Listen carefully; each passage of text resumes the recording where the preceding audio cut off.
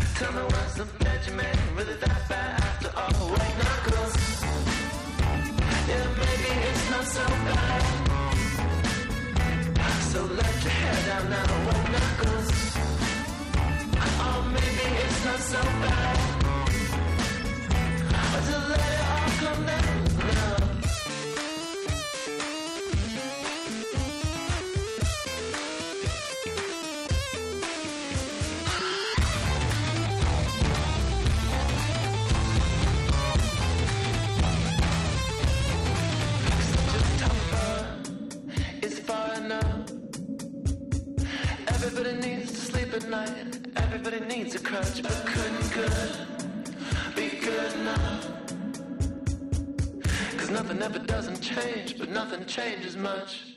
Yeah, maybe it's not so bad. So let your hair down now, white knuckles. Oh, maybe it's not so bad. Just let it all come down now. Yeah, maybe it's not so bad. Just let your hair come down now. Oh, maybe it's not so bad. Just let it all come down.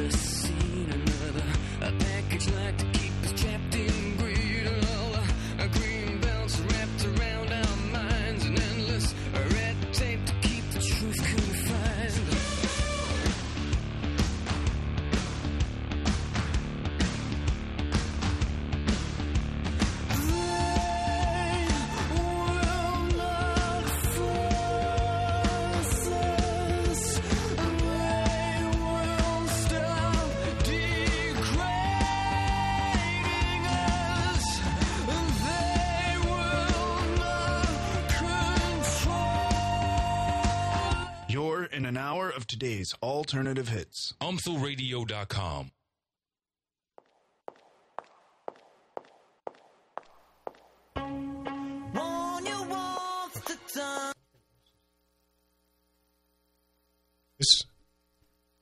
This is Student Activist Hub Radio, and I'm your host, Kevin, with my co-host, Adam.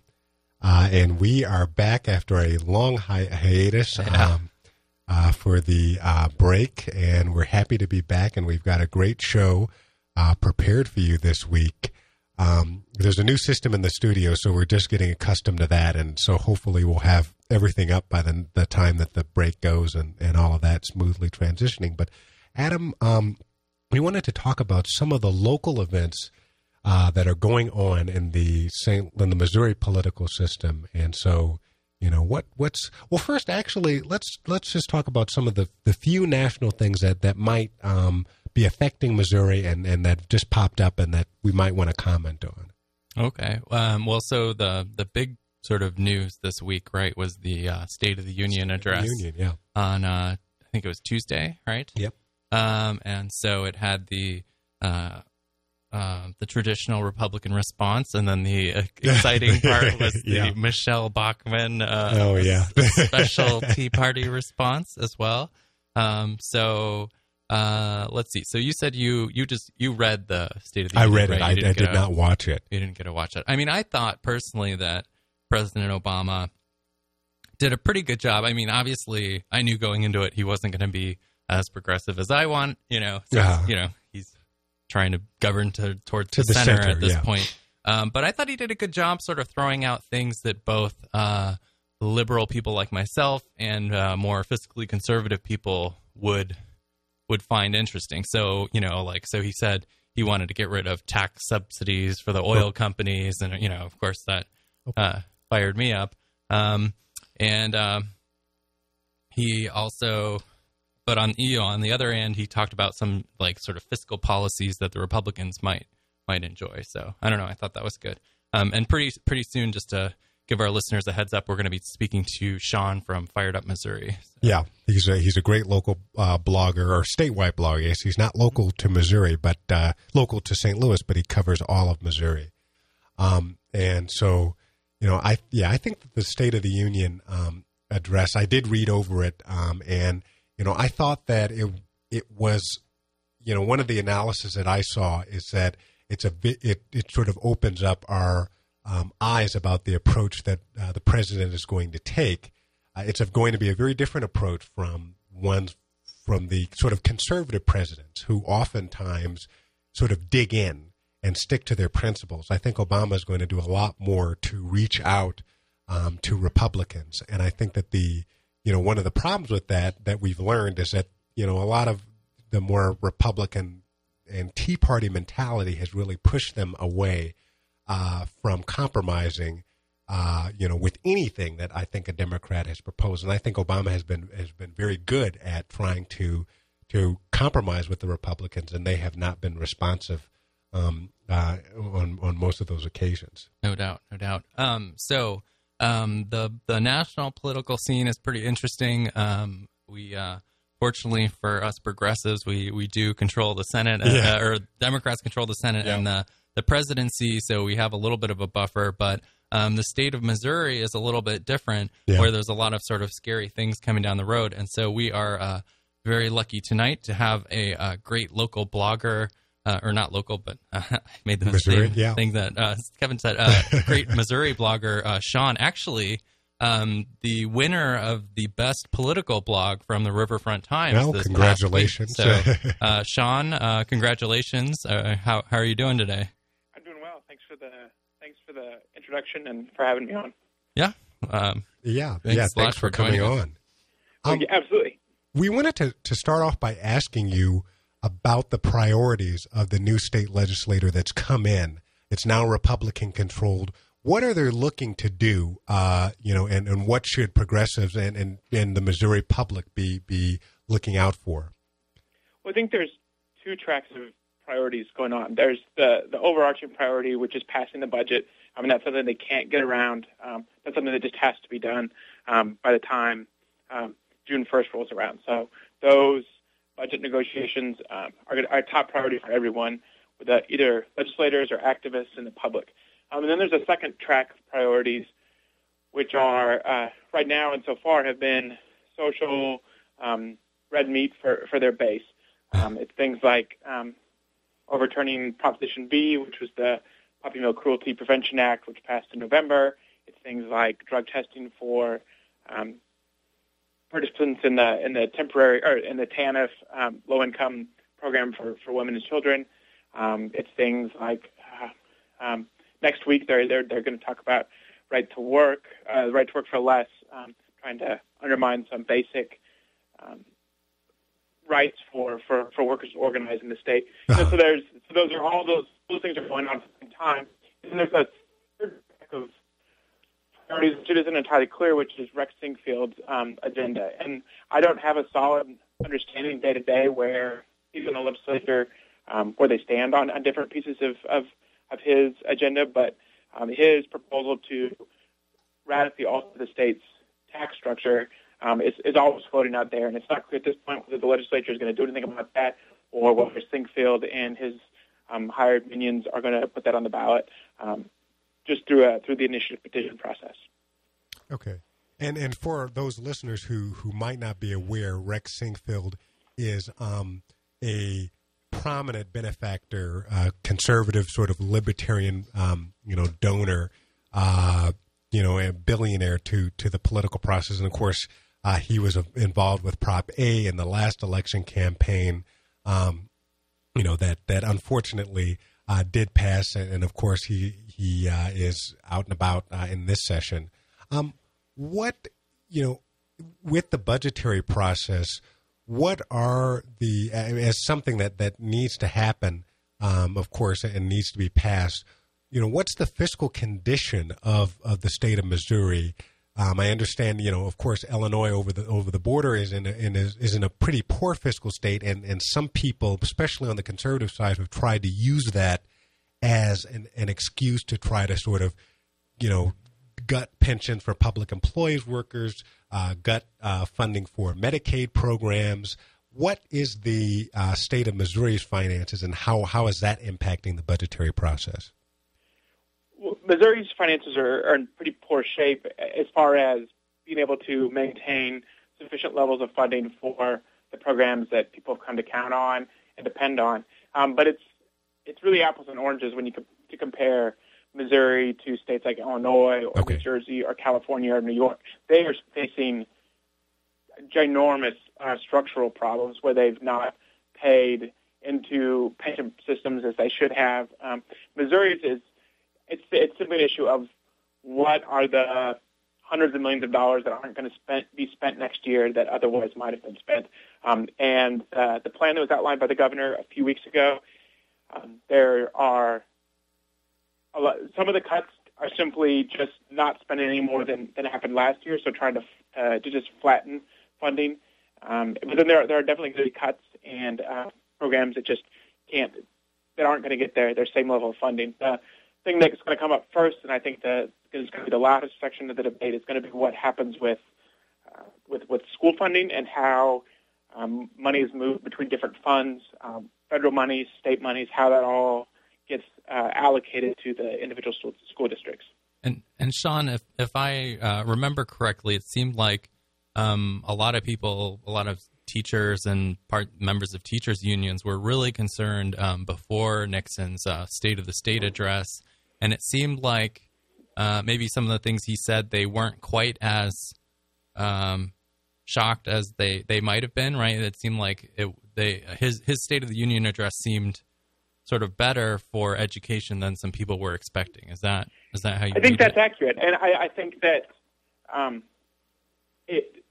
think that's an accurate read on what happened and the reaction.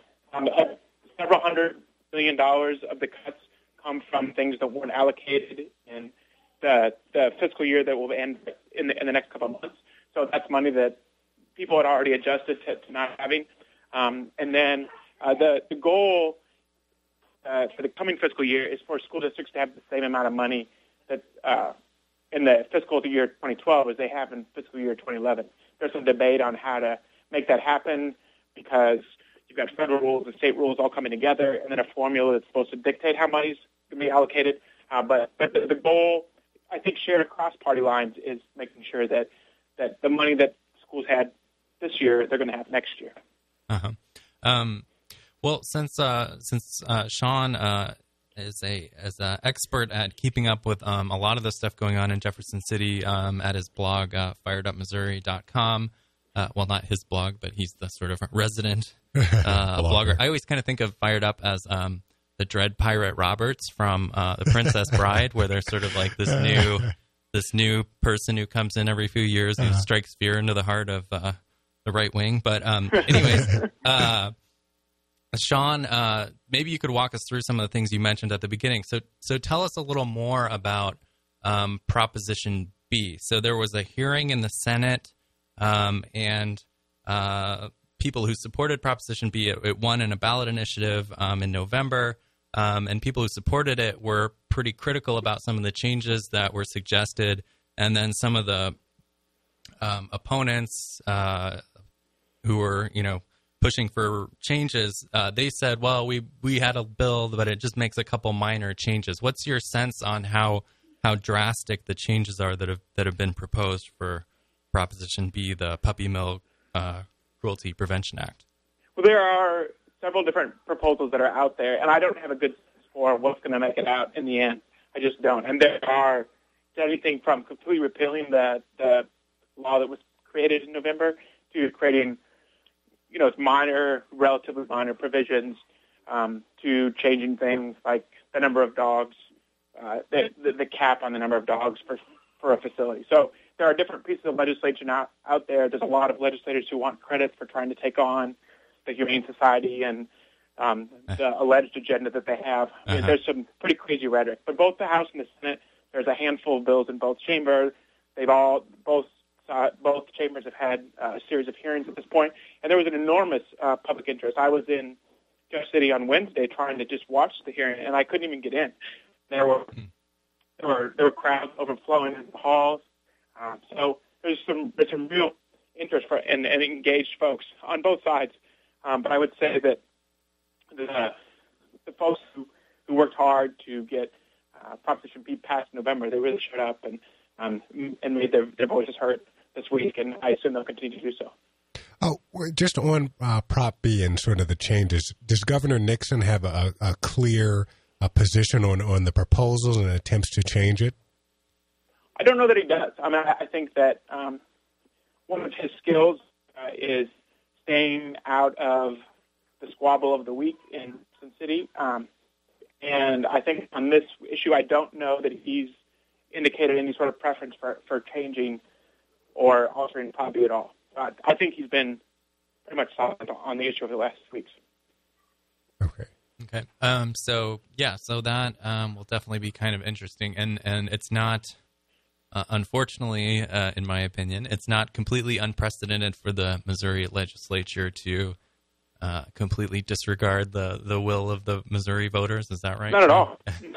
No, not at all. I mean, just in the last week, we've had hearings on Proposition B, on changing the state's minimum wage law. Yeah. That was an initiative petition that passed strongly a couple of years ago. They're trying to change that to undo Missouri's stronger law. It's a pretty ironic thing coming from the same people who beat the drum on the 10th Amendment. They would now want to tie the state's minimum wage to the federal minimum wage so that Congress can have full control over Missouri's laws. There's a little bit of irony there. Yeah. The alternative energy standard that was passed through Proposition C a couple years ago, that's currently undergoing some changes or some regulatory finagling. So, yeah, it is not at all an unprecedented move for the legislature to overturn ballot initiatives. Because with the ballot initiatives that are enacted in the statute, because when those are on the ballot, they can make changes to the state constitution or to state statute. The Constitution is obviously harder to change, which is why things that don't really have any business being in a Constitution get added to the state Constitution because they don't want the politicians in Jeff City to overturn them. Right. Yeah. Well, maybe so. I think another thing you'd mentioned was the so-called fair tax by Rex Sinkfeld, and so maybe you could tell us. It's a little bit of a complicated situation because it's kind of strange that so St. Louis, for a couple years at least, has been fighting to get local control of the police department, which currently is controlled by the state. And Rex, who we've talked about a lot, I think, on this program, has sort of jumped into the fray and donated $300,000 to support local control. So that's kind of a positive thing. But people like myself are kind of worried about whether this is some kind of exchange for people to sort of cooperate on something like the so-called fair tax, or maybe a better way of describing it is the mega sales tax. But Sean, Sean, can you say a little bit about what this proposal actually is, the tax plan that Rex Sinkfeld wants for the state? Absolutely. The crown jewel in Rex Sinkfeld's plan for the state of Missouri is described as this fair tax thing. That's what he and his supporters call it. Really, what it is in essence is the elimination of the state's income tax and corporate franchise taxes, and replacing that revenue generation function with a higher sales tax. To achieve that, Ron Paul types have been trying to pass this kind of thing and talking about it in kind of a pipe dream way for a few years, and it's been determined that the tax rate for Missouri, the sales tax rate, would probably need to be between somewhere around 8% to just be revenue neutral, meaning that all of the revenue that would be lost if you got rid of the income tax, corporate franchise tax, to replace that, you'd have to set a statewide sales tax of around 8%, which is double the current sales tax rate at least. When in reality, though, it's going to have to be even higher because there's going to be exemptions to that. Part of the philosophy is expanding the state sales tax base. So things that aren't taxed right now, that don't have sales taxes right now, like legal services, accounting services, rent, all of that is supposed to be thrown into the pool. It's this libertarian, just kind of fantasy thing. Sinkfeld and his folks have steadfastly tried to say that the rate can be much lower than it really can be, and it's pure, it's just garbage. So they have filed 9 different initiative petitions right now with varying bits of language about how the current tax structure would be eliminated and replaced with a higher sales tax. The legislature, there's also a chance the legislature could pass some version of that this year to put it on the ballot. A couple developments this week. Jim Moody, who used to be the budget director for former Governor Ashcroft and the commissioner at the Office of Administration for Ashcroft, so not exactly a pinko lefty, he came out with an analysis on behalf of a coalition of folks who are opposing this, showing that the rate would have to be considerably higher, up in the rates that we're talking about, upwards of 8, 9, 10%, especially as exemptions are created to what's taxed as a prebate, which is added. The prebate, to take another sidestep here, the prebate is this idea to make the sales tax regime less regressive. It's going to, so the idea is that low-income folks would get a check either quarterly or once a year to pay for the taxes that a person who's extremely poor, what they would be paying in sales taxes. So it's this kind of gimmick to make it less evil and less awful than it is. But once you get all in, it adds cost. Another significant development, I think, this week is that Senate President Pro Tem Rob Mayer, he's a Republican from Dexter, and he was the choice of the very conservative senators to replace Kevin Engler as the top Republican in the Senate. He did an interview at former Governor Bob Holden's Holden Forum series when he said that he didn't think that his proposal could make it to the legislature, at least this year, because there are still significant questions about how this tax would impact the state, and he spoke on the same terms that everyone else is using, where the rate would have to be, is going to get up to 9, 10, 11, 12% for the statewide sales tax rate. And this is, again, the leading Republican in the Missouri State Senate, the conservative Tea Party's choice to run the show. And he's saying the numbers that have been given out by Sinkfeld and his lobbyists they just don't add up. So that's what's happening right now. Probably a longer description than you were hoping for. No, that's great. And basically, so its chances are limited, at least at this point in time, because just to the logistics of it. What about the fact that, imposing a sales tax on a state where the two major metropolitan areas are so close in proximity to other states, Illinois and Kansas, where the residents, if the sales tax were just simply too high, wouldn't have a problem being able to go and buy those products at a significantly cheaper rate? I mean, what's the response when that's pointed out? I think that's a huge question. I can't really speak to what Sinquefield and his lackeys might say. I think they generally assert that it's just a panacea. This hasn't been tried before in a state like Missouri, so they don't have a good response on that. But you're exactly right. We're not like Colorado, where the population's all centered around Denver. Yeah. I did an analysis a couple weeks ago, and it was a quick back-of-the-envelope kind of thing, but adding up the population in all the counties that border another state, that's around 70% of our state's population lives in a county that borders another state. Uh-huh. So it's not just St. Louis and Kansas City. It's places like Joplin, Cape Girardeau, Hannibal, where I grew up. And I think that's where you're going to see some of this business progressive coalition coming together to fight back on this, because if you're in the Chamber of Commerce in Joplin or Cape or Hannibal or St. Joe, this is bad news. Like, you're never going to sell a washing machine again if if your price has jumped dramatically over what people can get across the river or across the border. Yeah. And I think we're going to take a break in a couple of minutes. But Sean, it's been my impression. It seems like there have been kind of some experts weighing in a little bit on this mega sales tax proposal, and from what I've seen, it's been sort of overwhelmingly negative against the proposal. Mm-hmm. Does that seem accurate to you? And can you say a little bit more about who's sort of mentioned it in terms of like newspapers or various groups? That's very accurate, and the response has been almost unanimously negative. The St. Louis Post-Dispatch, the Kansas City Star have both written about what a terrible idea it would be. Jim Moody and his coalition, which I mentioned, and they're coming from a pro-business, free market Republican perspective. So his analysis, the Missouri Budget Project has done their own set of calculations. The Center for Budget Priorities, so and that's a national organization. All of them have come to the conclusion, a similar conclusion, that this is going to cost, somewhere around 9-10% sales tax to make this happen. And when you start talking honestly about the facts, it no longer seems like a great idea anymore.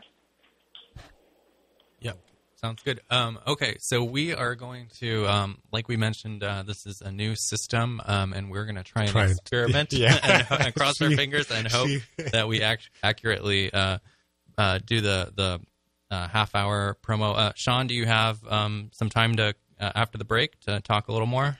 I do, absolutely. Okay, great. Cool. So cross your fingers, and hopefully the good news is Kevin will edit all of this out if it goes horribly wrong. So we'll see what happens.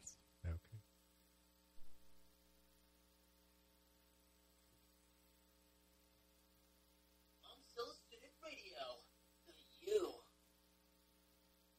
Okay, so that was Student Activist.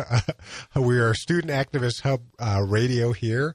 A bit anticlimactic. Yes, very anticlimactic, but at least we got it to work, I'm guessing. So that was our station break under the new system, and we're excited about getting that working. It's not an official radio program unless you have a dramatic voice like that. The UMSL student radio, that voice. But we are here, Adam and I, with Sham from Fired Up Missouri, and we're talking about some of the local issues that are affecting Missourians with the new Republican legislator, strongly Republican legislator, I will say. And we were just talking about the sales tax, the mega sales tax, I guess. That's sort of a pet project of Rex Sinquefield. One of the other things that's going on that the legislator has to handle is redistricting. And I wanted to ask you, Sean, about the fate. I guess you have two levels. You have the state level where you have to redistrict. Then you also have the federal congressional seats.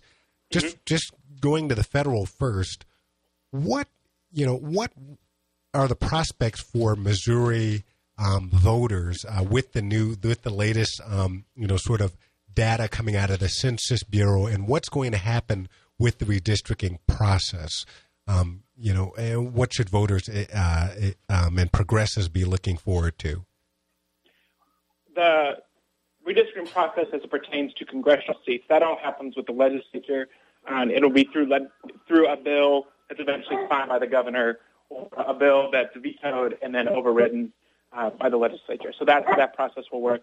The state legislative maps will be drawn by a commission, which is made up of people from all congressional districts, and then that will most likely end up before judges because that commission is mostly designed to result in deadlock, just by the way that the law is written and it's structured. I think one of the things for progressives to be paying attention to are, I think the big question is how are the 9 people who currently represent Missourians in Congress, their houses, how are their 9 houses going to be drawn into 8 different districts? Yeah. There's lots of speculation about that and whether, like Representative Clay, Representative Carnahan will suddenly live in the same district. I think that's a reality that doesn't seem too far-fetched. The one thing that I think that progressive around the state should be paying attention to, though, as well, is are we going to have a system where people have real choices at the ballot? It's not at all hard to imagine a world in which there's no functional choice at the ballot. You pretty much have the 8 people that get picked by the legislature, and those are the 8 we're going to have until they go to jail or they decide they want a promotion. And I think that's a tragedy, right? If I lived in Columbia and I didn't even have a choice of any kind in the 9th district this fall. I've got Blaine Luftmeyer. There wasn't a Democrat on the ballot. If you live in Springfield, you live in Kansas City, conservative, progressive, moderate, whatever, you don't have a real choice. And I think that's something that progressives should be really paying attention to and asking for and demanding some competitive races and some real choices when it comes to the ballots.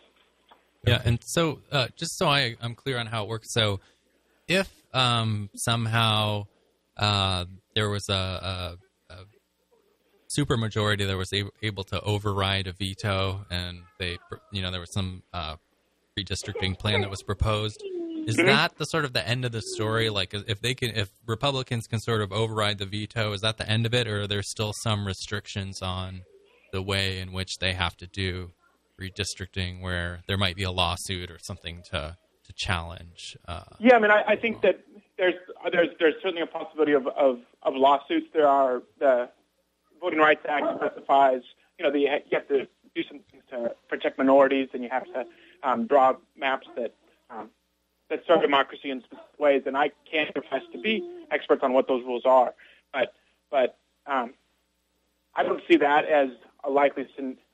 There's going to be lawsuits, you're right, but I don't know how likely it's going to be that things are going to get overturned through legal action.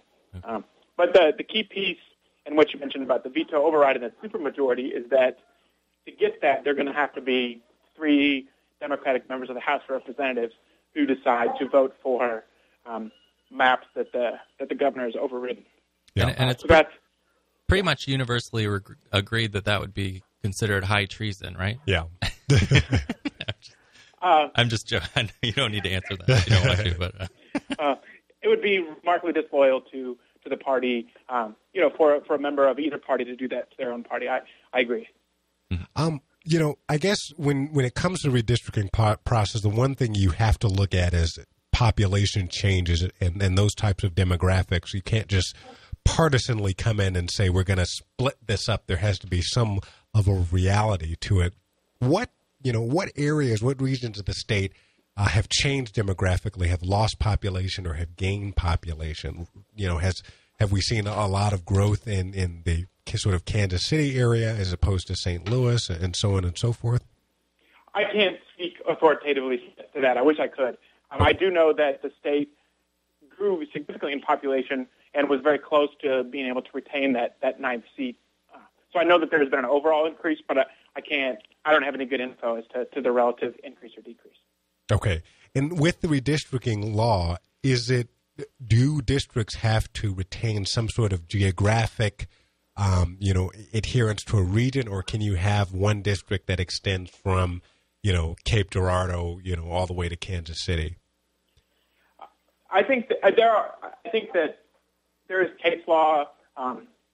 There's an expectation that there's some continuity in the district, but it doesn't have to be, a uniform district in any respect. And so the 4th district that Skelton used to represent, Vicki Hartzler is there now, that has bits of Blue Springs, and it goes way down to the Ozarks. The 9th district has bits of, way up in northeast Missouri, but has Columbia and bits of St. Charles.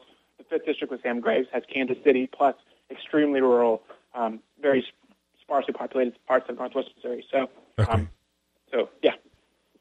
Okay.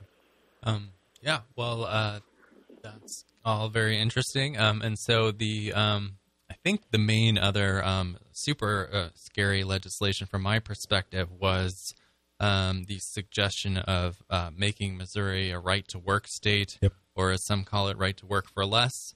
Can you say a little bit about sort of what right-to-work actually is, what its impact would be, and sort of where it stands in the sort of legislative process, and how, I guess the main thing I'm interested in is how interested really are people in pursuing it? Is it, so go ahead. Yeah, so right now the law allows for new employees, if they get a new job and they're going to benefit from a contract that's been bargained collectively by other workers in the union, they become a part of that union. The idea is that that makes it so people don't preload. So you can't come in and have a union negotiate a great salary or benefits package for you, and then you don't get and then you say, yeah, I'm not paying any dues, I'm not going to participate, but I'll take all the spoils of your work. So that's how the law works right now. The proposal is to change that so that there can be no requirements to join a group of workers. As to your final question, I don't know what the appetite is at all for this. It sounds like this kind of came out of left field or out of right field, more appropriately from Rob Mayer as the first offering to the base a little bit of red meat after he was selected as the president pro tem over Kevin Engler, who was expected to rise to that position. There was a coalition of corporate lobbyists and corporate interest groups that put out their wish list a few weeks ago of things that they said would be really great for businesses to make a whole lot more money, ways to stick it to workers and reduce worker protections. And this wasn't on the wish list. They had 6 things. They had this one page that called Fix the 6, and this isn't on there because I think it's pretty well accepted that this isn't going to help workers. It's not going to help the state of things. There's even bipartisan opposition to this. People have been vocal, and so people like Jim Lemke, a guy who's crazy, who's just like a right-wing extremist on so many levels, is openly saying, I've got union members, I'm not going to try to alienate them with this. It doesn't actually improve the state of things. So as to your final question, I just don't know what the appetite is. I wouldn't put anything past some of these guys, but at this point, it seems more like a distraction than a top priority. So that doesn't mean that that there's not going to have to be a lot of work to push back on the bad information and the bad ideas that are coming out there. And is this coming from like sort of Tea Party organized groups, or is it coming from Rex Sinquefield and that sort of libertarian strain? Who threw it out of this right field? Who did that? To be honest, I think it's coming just from the legislators, and this is just an accepted part of their dogma and has been for a long time. And this was, I don't know that there is a huge organization or that Rex Sinquefield even cares about this. I wish I knew. It was somewhat surprising when it kind of came up, and there still doesn't seem to be a huge coalition behind it, though I'm sure groups like the NFIB, the National Federation of Independent Businesses, they may care about it. I don't know. There's going to be national groups that come in and try and pay for this and try and move things along if it seems like it's going to go somewhere. But this seems like it came straight from Mayor and Senator Jason Crowell from Cape Girardeau and folks like that. Okay.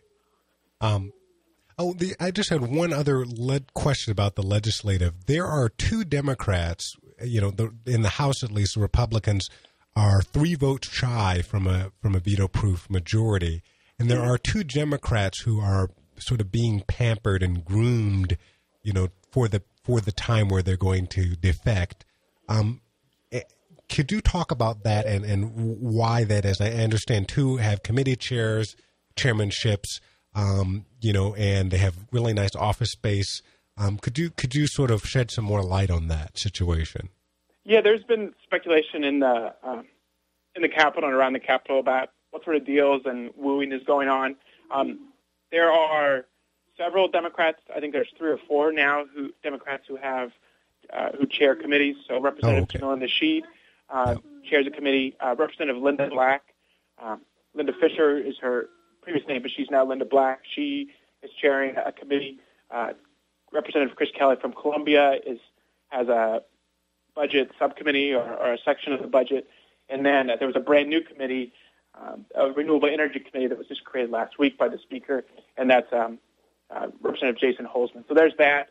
And I can't speak to what sort of deals might have been cut to have that, or if that's just some nice politicking by the Speaker to make it look like he's bipartisan while ramming his actual agenda through. Regarding the office spaces, Representative Nasheed and Hubbard from St. Louis, they do have office space on the 3rd floor of the Capitol that is traditionally not allocated to members of the minority party. It sounds like way inside baseball stuff, I'm sure, to anyone outside the Capitol, but legislators seem to really care about this kind of stuff. So, so those are the chairmanships and office things that you asked about. Sean, I'm sure you saw this, but so in various groups, there's people all over, like sort of pulling on their hair, wondering, like if any Democrat's going to flip, blah blah blah blah. And like I know some people were worried about Nasheed, but she did say on Twitter that she thought the fair tax was a bad idea, which I thought was interesting. I did see that. That was a good idea. Mm-hmm. Yeah, that was a good sign for sure. So. Yeah, and there's some speculation as to when when these chits might be called in, right? So is it are they looking for a bipartisan-ish vote on the sales tax increase, or on the redistricting override, or what? And I haven't spoken to any of these legislators at all to know what their specific interests are or anything like that. So, okay. What just out of curiosity, just brainstorming, what would happen to a Democrat that said, "Okay, I'll cooperate with you if you pass this bill," and then they pass the bill, and then they just say, "Oh, never mind." Is there?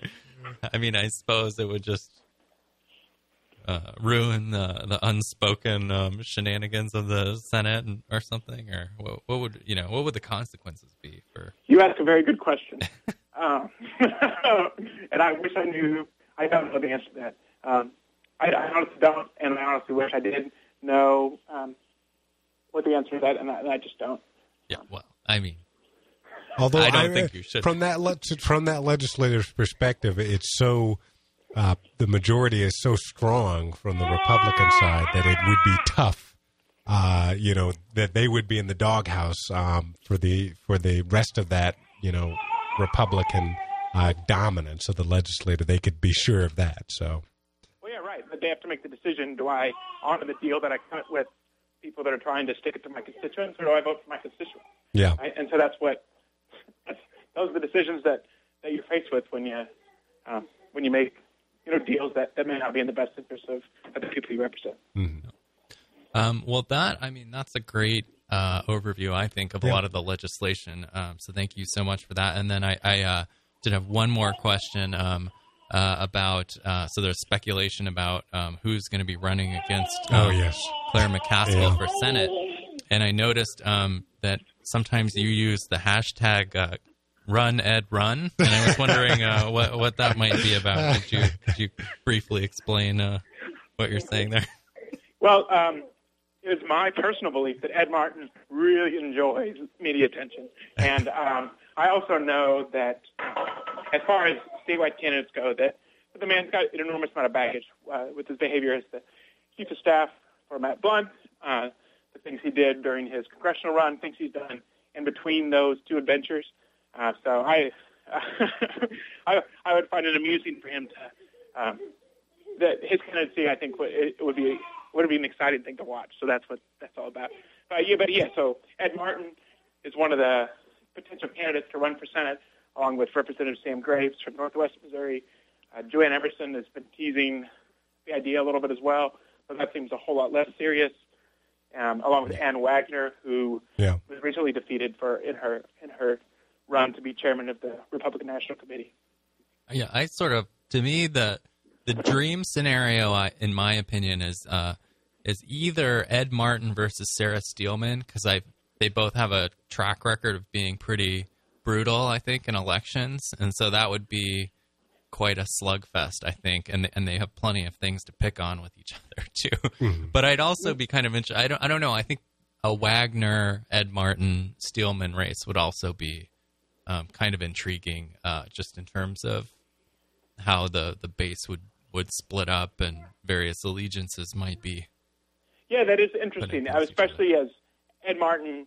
He pretends to be an outsider, but he's really not, right? I mean, he couldn't be any closer to the inside of the GOP. So part of me would be surprised if he and Wagner both went at it, but it's hard to protect Ed and his ego.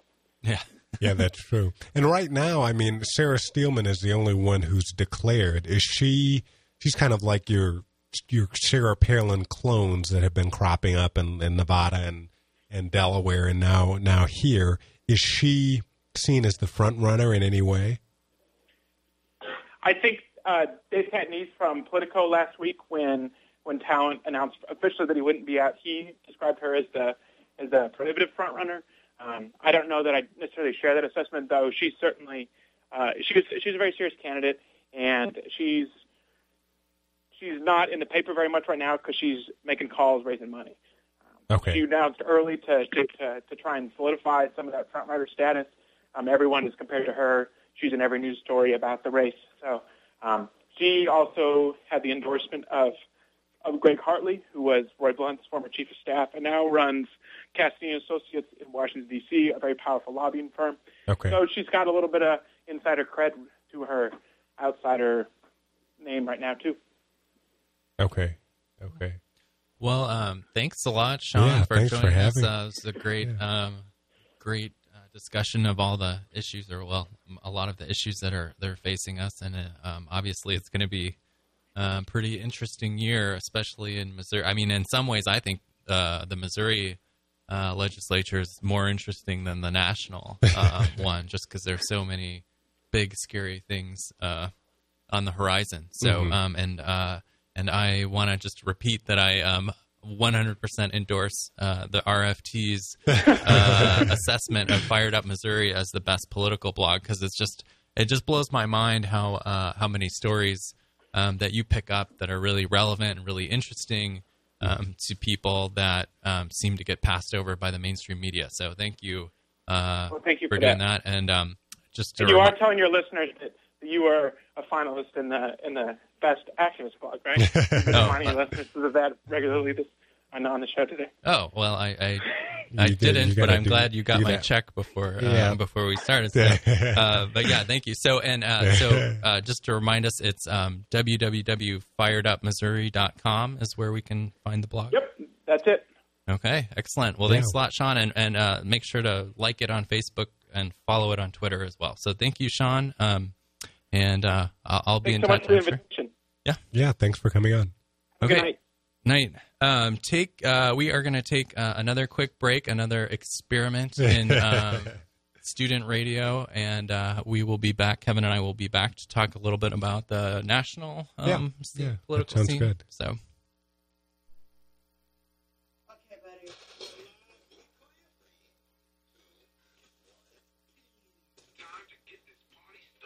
You're listening to UMSL Student Radio.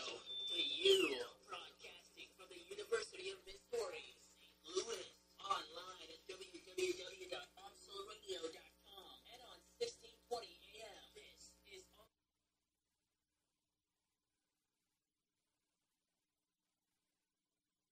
Okay, we are back.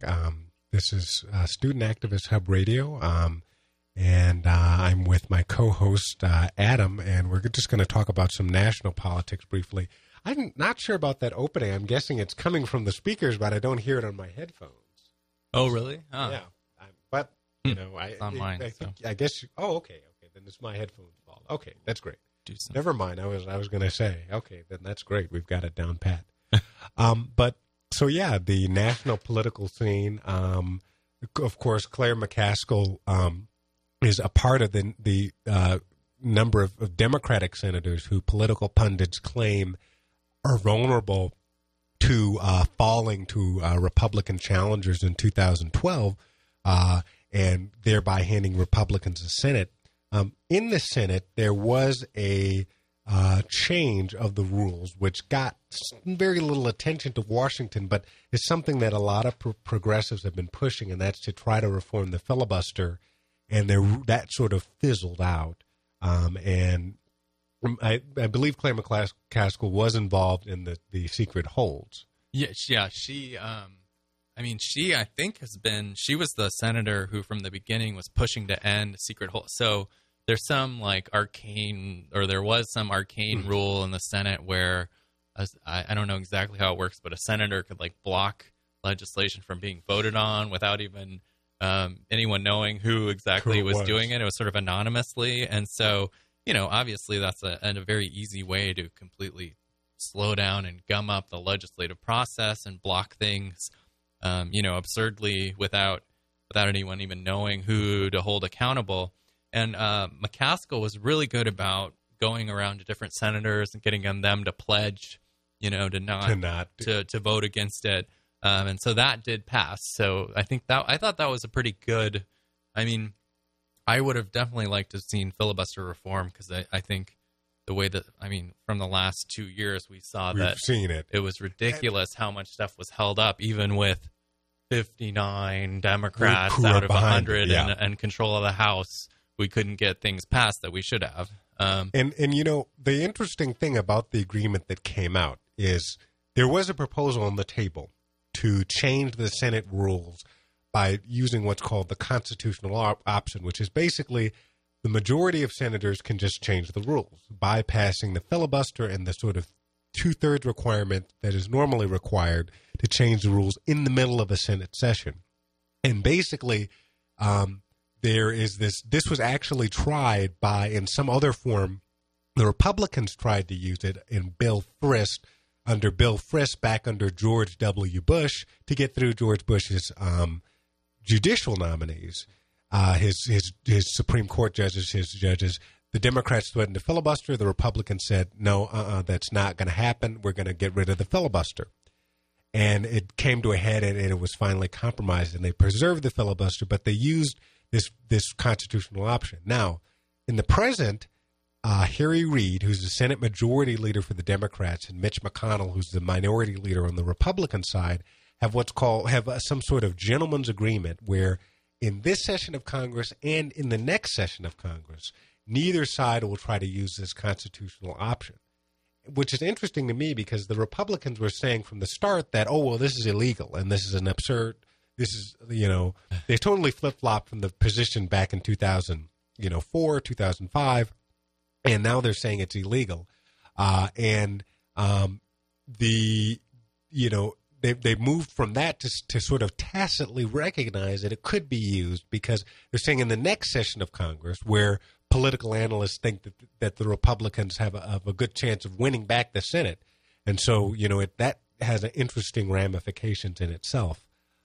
But to me, it was disappointing, and I think a lot of progressives were disappointed generally that the Democrats didn't try to alter the filibuster, because it just had burned them so often. It had blocked the public option, although there's a question of whether or not Democrats would have, many Democrats would have liked to see that enacted, but it certainly made things like repealing Don't Ask, Don't Tell more difficult. Obama has been it's been very hard for him to confirm a lot of, basic people who are needed to run the government, deputy members of cabinet, positions, White House advisors, they really have had a hard time doing a lot of things because the Republicans have just tried to gum up the system. They basically said, we're just going to make life difficult, and it's too easy to do that in the Senate. It's in order to filibuster, essentially, all you need to do is say,